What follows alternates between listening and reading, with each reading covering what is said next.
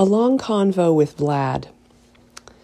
I wake in a hurry, mind pressed up to the inside of the windshield, pedal to the metal.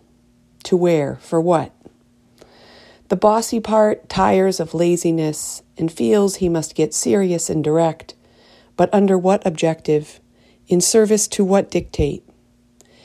And then I read Putin's bombing hospitals, and I want someone to take that kid firmly by the hand and sit him in a corner and ask him to meditate for an uncomfortably long time on his behavior.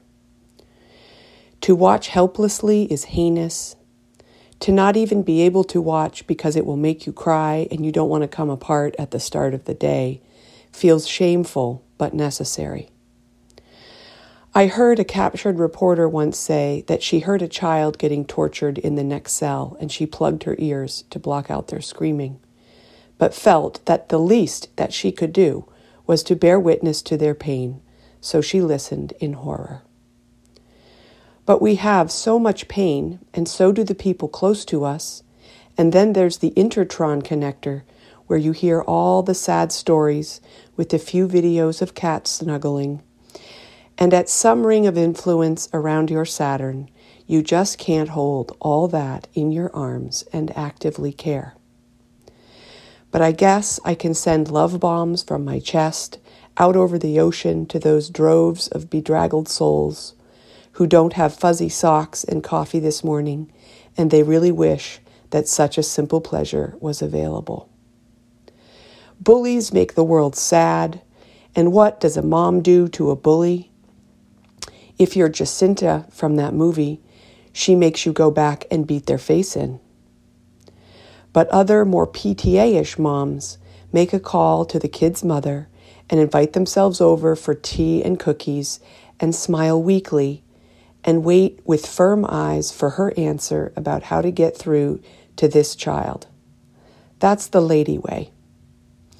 Or we could just pray that a person who is paid by our government and has done a lot of push-ups in mud and probably has very cute arms, but that's beside the point, that guy has been given marching orders to snipe his ass from a roof. I have heard people say how surprised they are that hasn't happened yet. But God, we don't want to make a habit of that, even though it has happened for millennia. If the guys gave up and said, we don't know what to do, what would women do to solve it? I think my friend Jane, who told me about sitting on a bench and witnessing our inner children parts who act out, would have quite a long convo with Vlad. There really is something that guy is trying to compensate for in his suffering little cold heart. So in spite of the hard news always coming, know that I love you and am grateful to have enough stability in my society to be enjoying the view from the top of Maslow's hierarchy of needs pyramid. Shit, I didn't want to cry in the middle of my poem. Since food, water, and shelter, and my safety.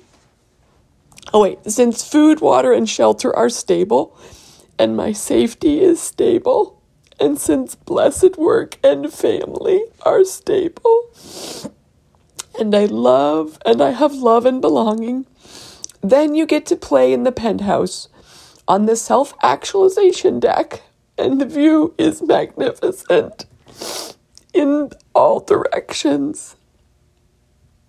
This is definitely PMS-y. So annoying.